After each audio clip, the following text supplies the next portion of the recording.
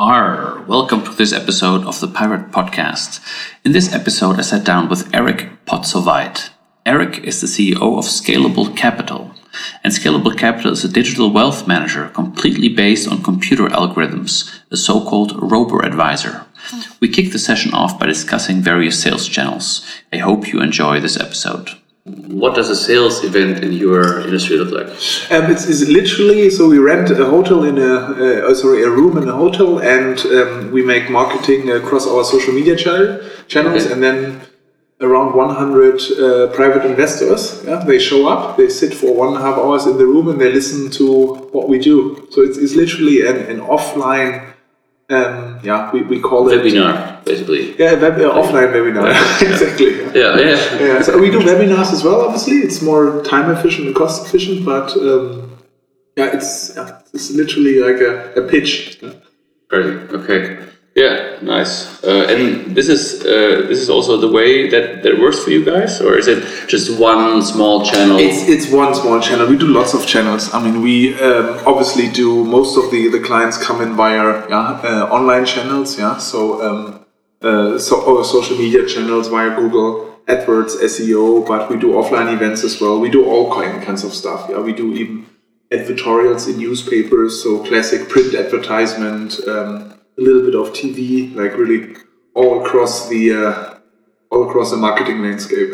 Yeah. So it's very fascinating what you guys are doing, and you guys have really quickly scaled in recognition, in everything. Mm-hmm. You have a big announcement now, 200 million assets under management, etc. But let's dive in that a little bit later. Mm-hmm. First, I'd love to just ask you to introduce yourself quickly. Who are you? What do you do? Yeah, I'm Erik Podsovait. I'm one of the 4 co-founders of Scalable Capital.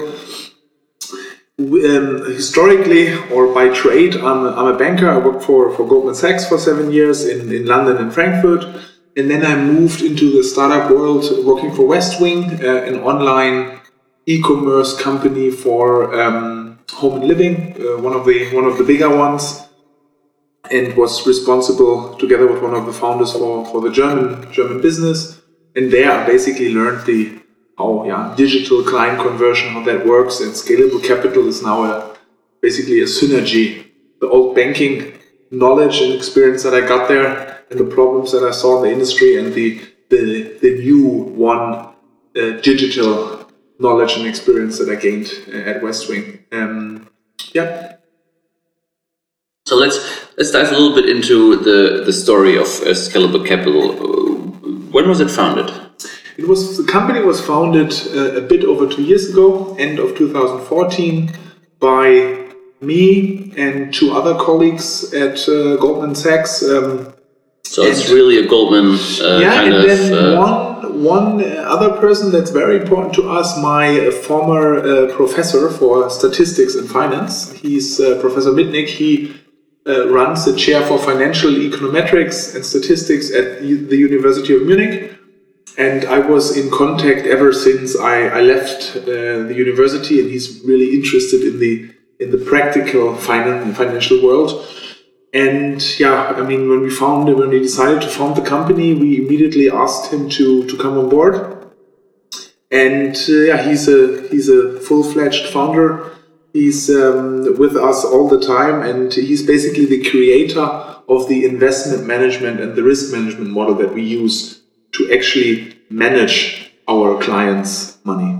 Okay, I'd really love to understand a little bit more about that a little bit later when we dive in. So let's look. Okay, so you were three Goldman founders with this professor, more like the elder statesman probably. Founded 2 years ago. What were like the founding steps? What were was this the initial idea, or did it change over time? Mm-hmm. What have you learned? No, the initial idea didn't change, but you have to accustom to a lot of things. I mean, first of all, in the business area where we are active in, it's highly regulated, so you can't do it without proper regulation. So even before we founded the company, we had to reach out to the regulator, write an application to get the license, the authorization as an investment manager. Did you have funding back then, or was it all that we in the very, very beginning was self-funded. Yeah, so I moved out of my, it was one of the proper founding stories. I moved out of my apartment. I moved back in with my brother who lives in Munich. He had a small room where I basically bought an IKEA bed, put it in there. In the beginning, he was complaining, but after some months, I broke him. Yeah?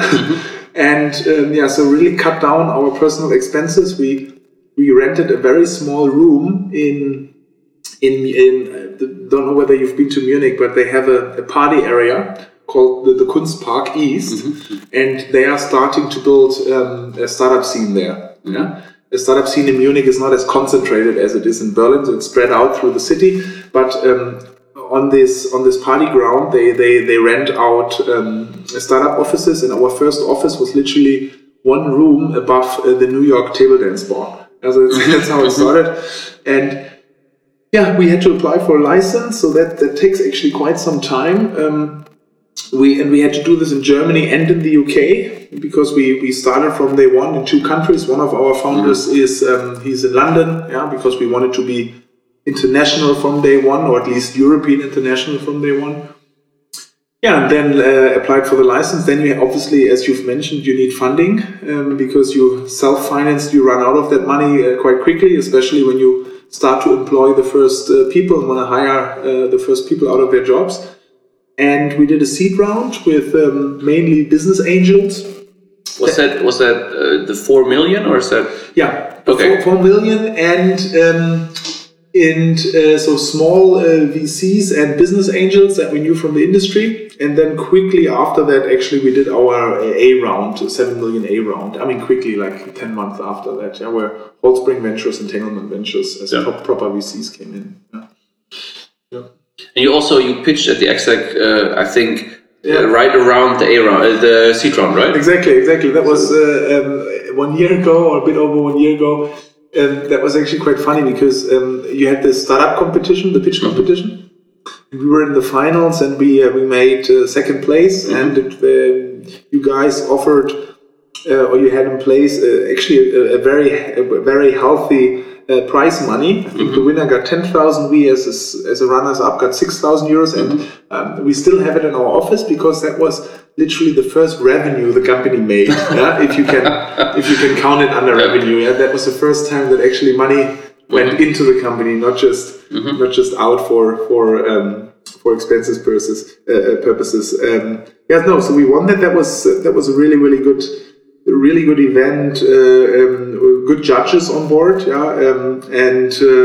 One of the kickstarts that you need as a young company. It was also a really good pitch. I remember it vividly. A good pitch, and I also thought like, okay, this idea could really be something. It could really take off because it was also credible that you guys knew the industry very well. Also, having the Westwing experience, especially, I had the feeling, okay, this could make sense, and I'm also happy that also the judges had a fairly similar impression then. So and.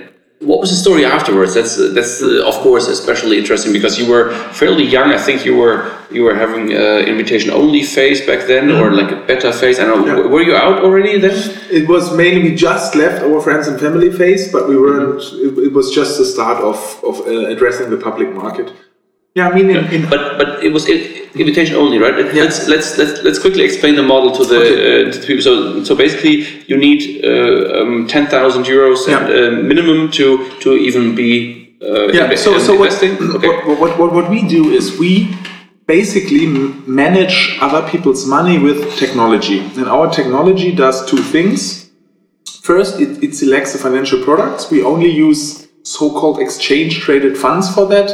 It's a specific term. These are basically funds that are very, very, very cheap.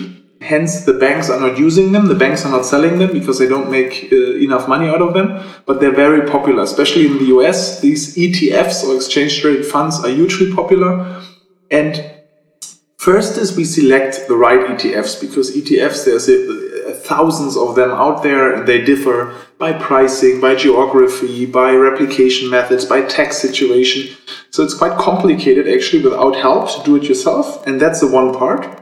And then once we selected them, we put clients into certain risk categories and we manage the risk for them. So basically clients can tell us how much loss risk they can endure in their portfolio, and we monitor and manage the portfolio accordingly with software. So we don't make any personal decisions. We don't read the newspapers and make up our minds whether Trump will be good or bad or whatever for the markets. We simply look at data, we look at risks, how much the ETFs in your portfolio move, and we manage the portfolio with that. Might sound quite abstract, but that's actually a very good service for people who don't want to manage the money themselves, and B, who don't want to walk into a banking branch, because in a banking branch you're usually being sold quite expensive financial products, or funds, or even worse, life insurance contracts. How am I going to explain to my mom that a machine takes the decisions? So it's it's a good point actually, because a lot of people are still skeptical of software doing that, but when you zoom out a little bit, we entrust technology or software with very, very important things in our lives already.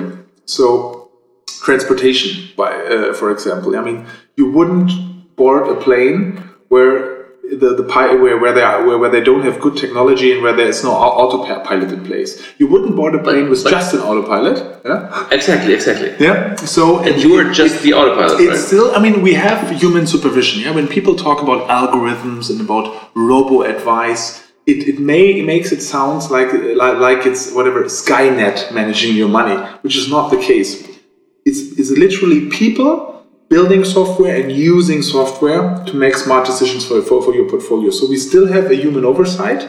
Yeah, the trading is not automated, so the technology cannot place an order at the exchange. It basically generates a signal. We look at the signal and say, okay, the algorithm wants to increase the equity proportion in your portfolio, and then we will give it a go. So it's the right example is a pilot using an autopilot mechanism to help make better decisions and to help analyze data in a better and more efficient way.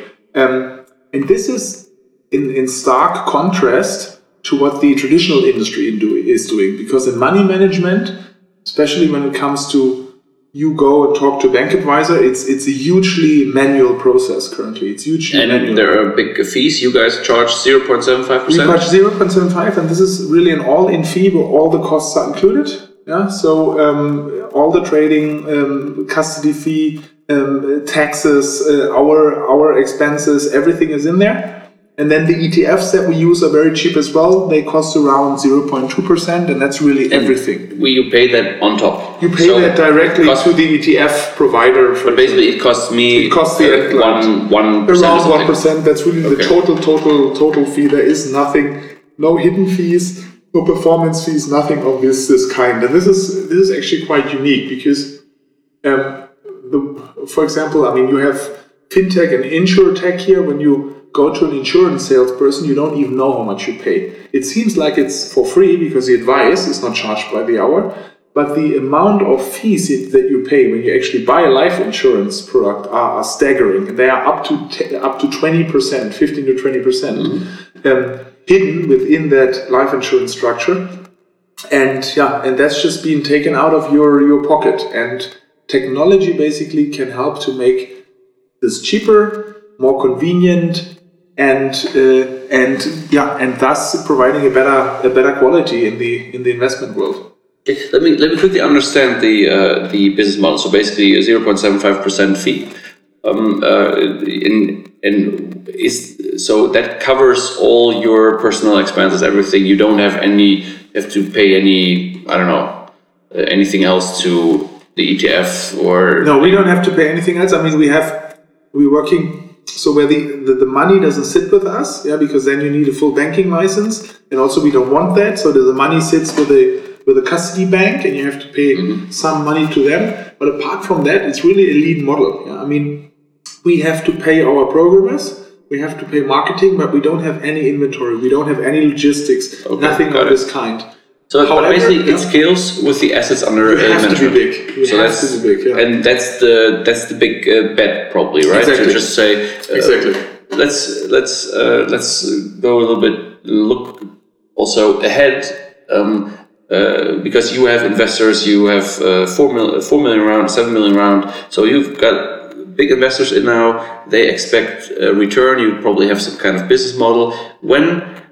When does it, or what like assets under management do you actually have to reach to be sexy for those investors? Exactly. I mean, you pointed out exactly where this has to be. This whole business model, and I mean the name itself, Scalable Capital, suggests that it only becomes really, really, really interesting from a company venture capital perspective is if this business becomes really big, and we're talking literally billions of client investments.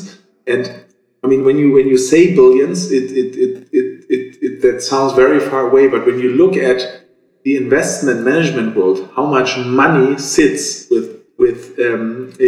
each individual country not being invested or being invested into expensive products, the market is huge. It's the biggest market you can possibly think about. I mean, in Germany alone, more than 2 trillion, those are 2,000 billion euros, are invested in nothing at all. So the biggest asset class in Germany is not doing anything with your money.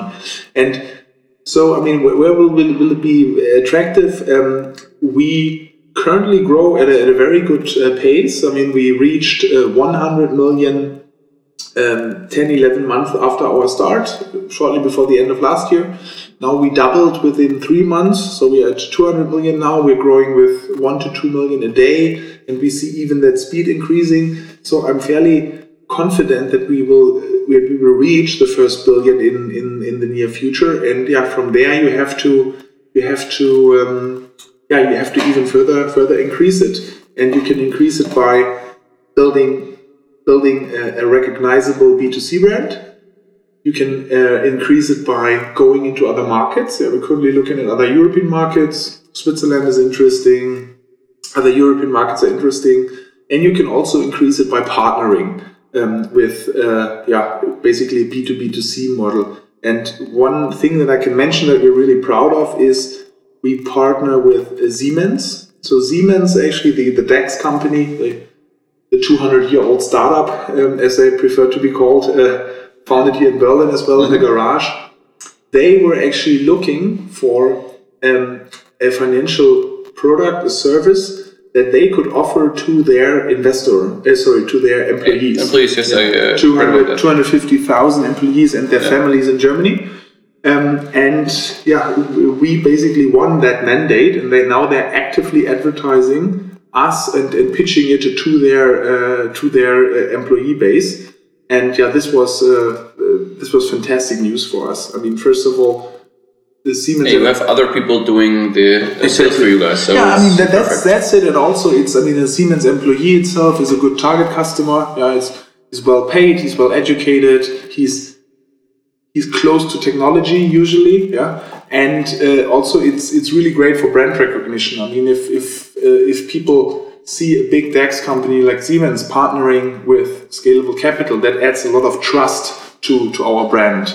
So we were that was really we were very, very excited to announce that deal. In the very beginning, you said something about sales doing these kind of offline webinars. This example, are you a mass product, or are you more an institutional, an alternative for institutional investors per product? No, we are mass products, so we target end investors. And I mean, now at the beginning, we have our immediate target customers. So the ones that we want to reach first are usually people that have a business or a tech background, that studied business, that studied computer science or engineering. But couldn't you just to ramp up the assets very quickly? First, go into institutional, just get the big bucks in, give them a really good rate. Mm-hmm. Once you cover all the costs, then go into mass. In theory, that works, but the main problem is in institutional land. there are a lot of good products and services out there. Yeah. So if you are, I covered institutional clients when I was at Goldman. If you are a big pension fund, if you are the Norwegian pension fund with 800 billion in assets, every investment bank in the world will pitch you the best products, and they will do it for a very cheap price. All right, got it. And if we were to go after these big guys, after the elephants, you are competing with the JP Morgans and the Goldman Sachs of this world. However, in the private investor landscape, the solutions are just not good. The solutions are too expensive. They're very inconvenient, and we think we have a much greater edge. Our product is just much more attractive to these kind of customer groups. So that's why we're going after them, actually. Because what we basically do is, it's not so new in the end. We are taking an institutional money management approach, so having a quantitative, risk-focused investment approach that already exists in institutional land, and we are offering it via the internet to private investors that don't have access to it yet. And this is, I think, the big breakthrough. The innovation is not so much in each individual part. The innovation is more in putting everything together and giving people access to something that they didn't have access before. That's the disruption part in our model. So what is the big ambition? The big ambition is we want to be, and you might smile about this because that's pretty much a slogan that every young startup has, but we want to be the biggest independent digital wealth manager, or the biggest robo-advisor in Europe or outside of the US. I think we have a great chance. We're already the biggest one in Germany, 14 months after our start, substantially bigger than our competitors. We are the fastest growing one in Europe.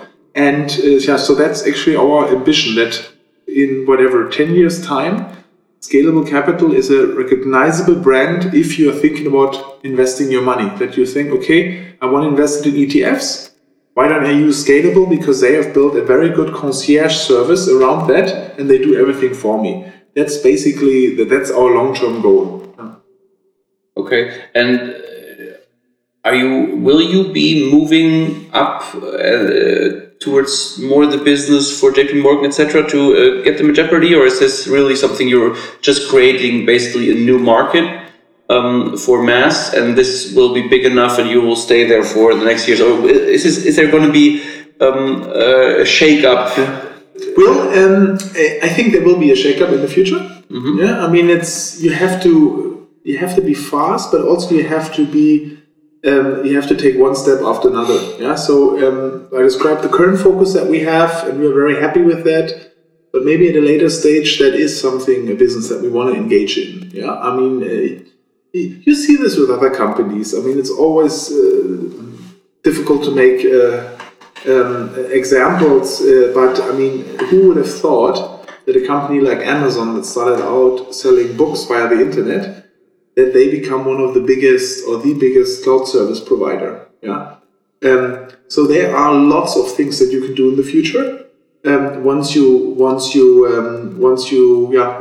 the first battles. But this is something for our podcasts in next year, in the next couple of years. Yeah. No, I'll update you on that. Yeah, great. And it's also I very much believe in having a huge ambition, but taking very small steps, but at very fast pace. At very fast pace. That's really important. I mean, I think that sometimes, I mean, you have companies taking other approaches. Yeah, I mean, especially like here out of Berlin, for example, big incubators who basically go international from day one, have a business model, expand it to 30 countries. And that's very, very hard to manage in my view. I think our approach, I can just speak for ourselves, is exactly how you described it. One step after another, but do them very, very, very fast. Yeah, but don't do too many things in parallel, because that will rip you apart. But you are now 2 years in the market. You have 40 employees or something? 50, yes. Or 50 years? 35 in Munich and 15 in London. Okay. Yeah. What did that do to you? as like leading the company from the bedroom with your brother. Now you have to manage 50 people. How did that evolve in 2 years? It's a steep learning curve, I imagine. Can you just give some it's a very steep learning curve, and funnily enough, it brings you a little bit back into the corporate world that you came from. So, I mean, in the very beginning, we were a couple of people sitting around one table, literally. So communication wasn't a problem. You don't need meetings, updates, conference calls. You don't need that. Yeah, everything is discussed within one room. But with 50 people, I mean, it's not a huge company employee-wise, but it's still sizable for a young company. You need to have certain professional structures again. Yeah? You need to have these all-hands meetings. You need to make sure that communication flows between the divisions. You need also to now hire functions that don't directly work at the front line, but that help the company to work efficiently. So we hired a very good head of finance and HR. Yeah? In the beginning, you do this all yourself. Yeah, you do the reporting and everything yourself. But these things you have to think about and to hire to basically make the company work efficiently. Where did you take? I mean, if you structure, you always have to think. Okay, how am I going to structure this and that? And am I going to hire the head of finance now or not? Is this Goldman inspired or is this Westwing inspired? I would say it's more Westwing inspired because at Goldman, it's such a big company, and it's a 160-year-old investment bank. It's you can work there for 20 years and be super specialized. Yeah, they basically allow you to do just one thing and nothing else. There's literally everything else is done for you, everything. And so at Westwing, actually, that was a very good experience. Westwing grew enormously. When I joined the company, they were 2 years old, and they already had more than 1,500 employees worldwide. And they had basically our problem. Yeah, they had this tenfold. Yeah, how do you quickly organize and get organizational structures in? And so, I mean, that's where I learned the most. Especially with regards to managing people, because at Goldman, it's not that hard actually to manage people. Yeah, people know exactly what they have to do, the management advice is quite broad. It could basically be, hey Eric, we have to earn more money with insurance companies, and then you run and you figure out a way. People are usually. The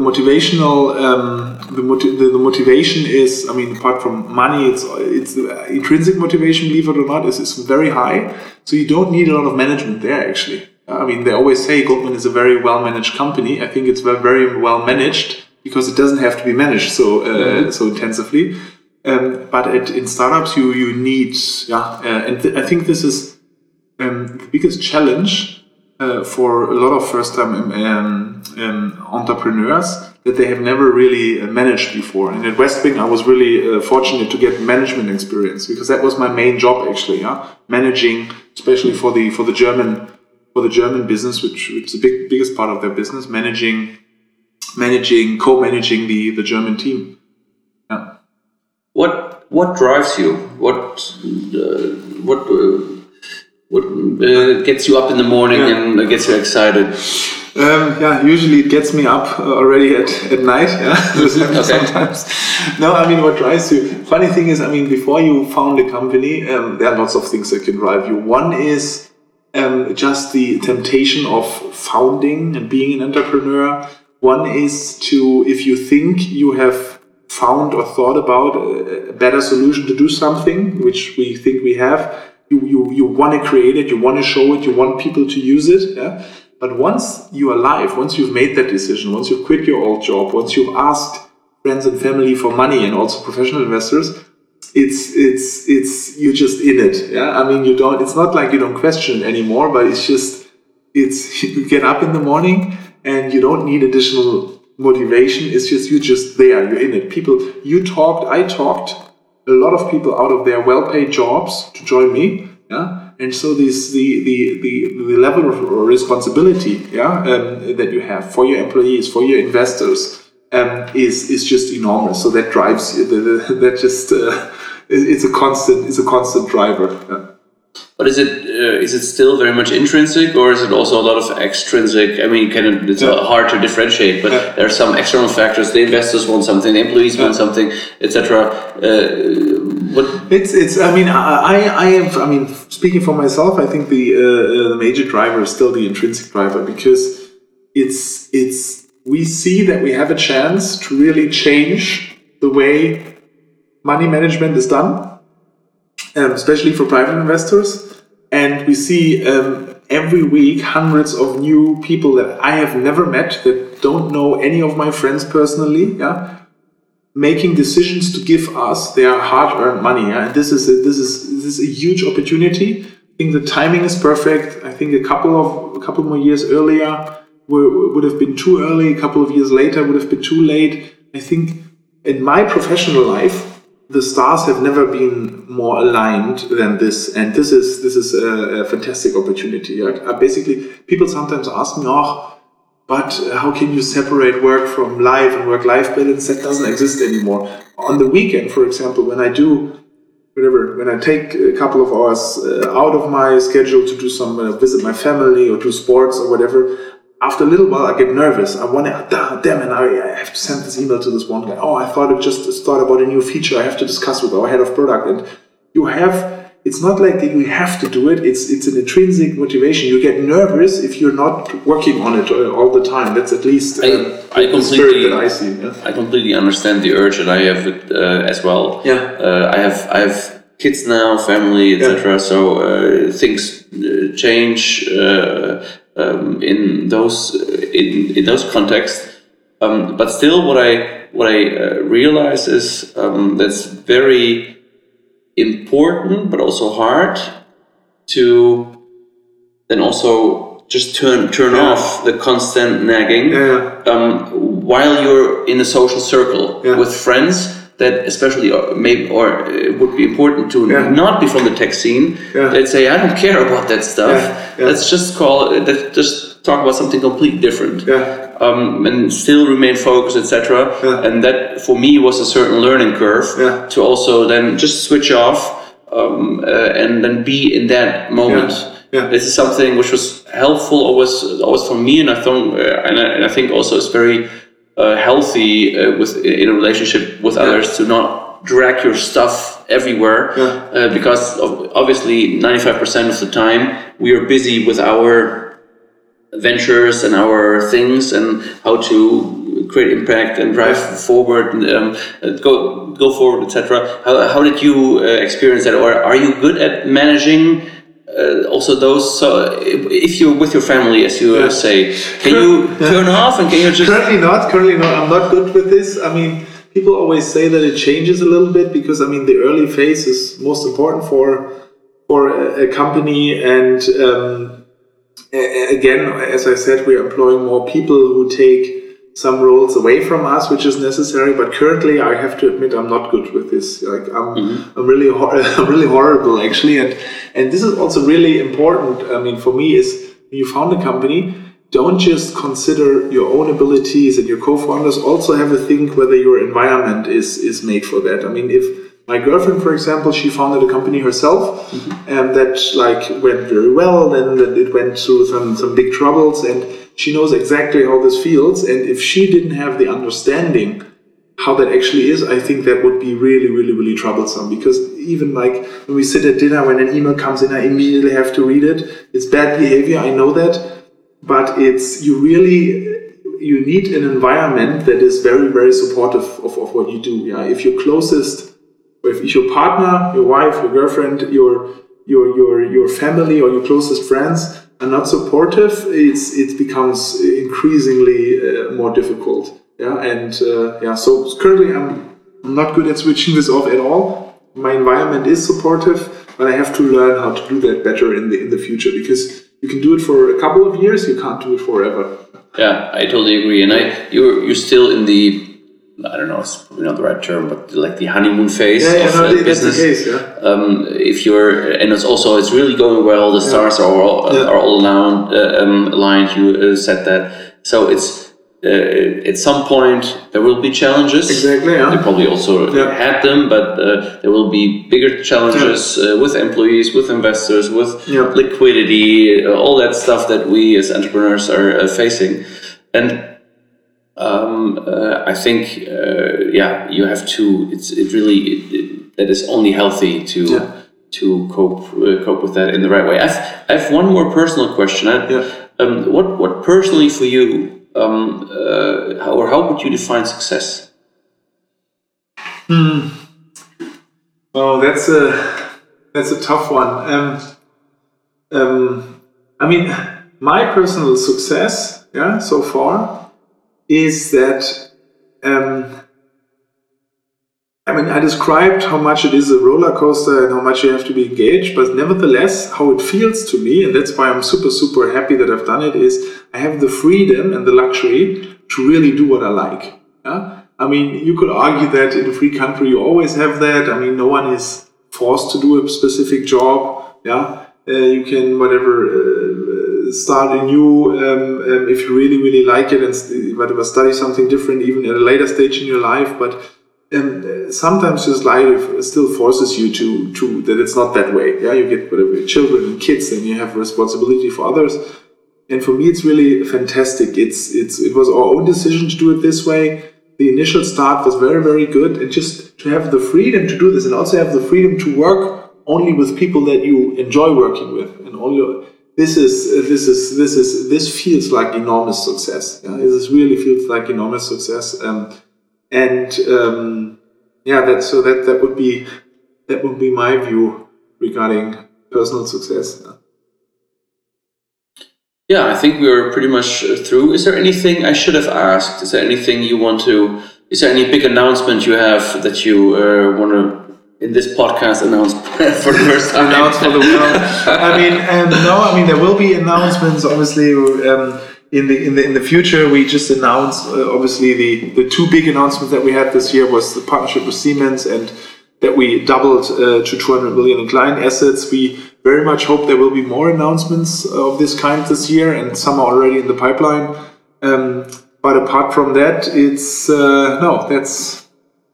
that's all good. Thank you very much for taking the time. Thank you, Manuel. And I'm really looking forward to see what you guys are doing. A very impressive story. And if you invite me, I'll be back next year. Exactly. And then we'd love to hear how the development went. Cool. Thank you very much. Thank you, Eric.